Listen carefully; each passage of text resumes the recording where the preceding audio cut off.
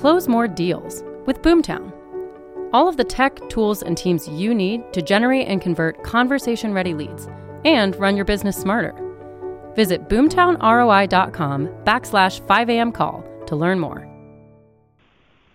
Good morning, East Coast 5 a.m. We are battling some technology issues, so if you are here on this call hearing me live, if you don't mind hitting mute on your own line, that would be wonderful.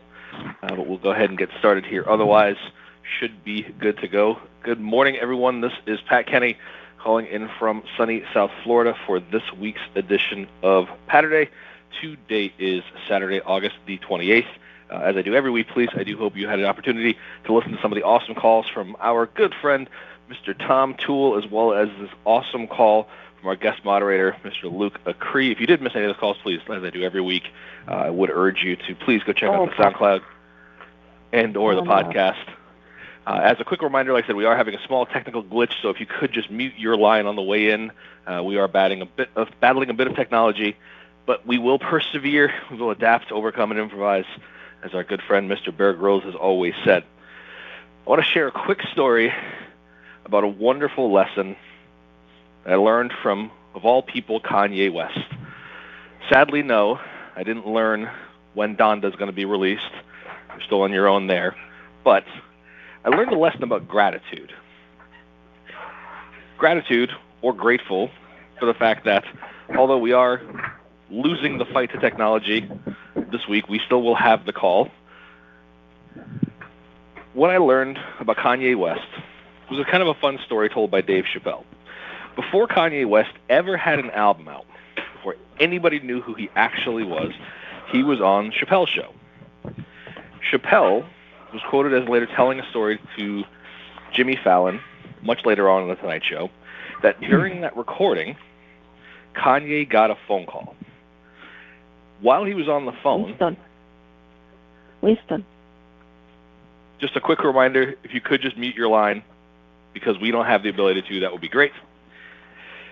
When Kanye was on the phone, he told the person on the other end, "No, I can't do that, because I'm at the edit for the Chappelle show watching sketches that no one has ever seen before."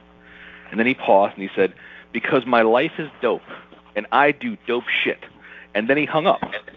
Chappelle described that moment to Jimmy Fallon as the moment that everyone who saw it knew that Kanye was going to be a star. And hearing that story makes you wonder, what if I could hear that soundtrack and had that level of gratitude every time something good happens in your life?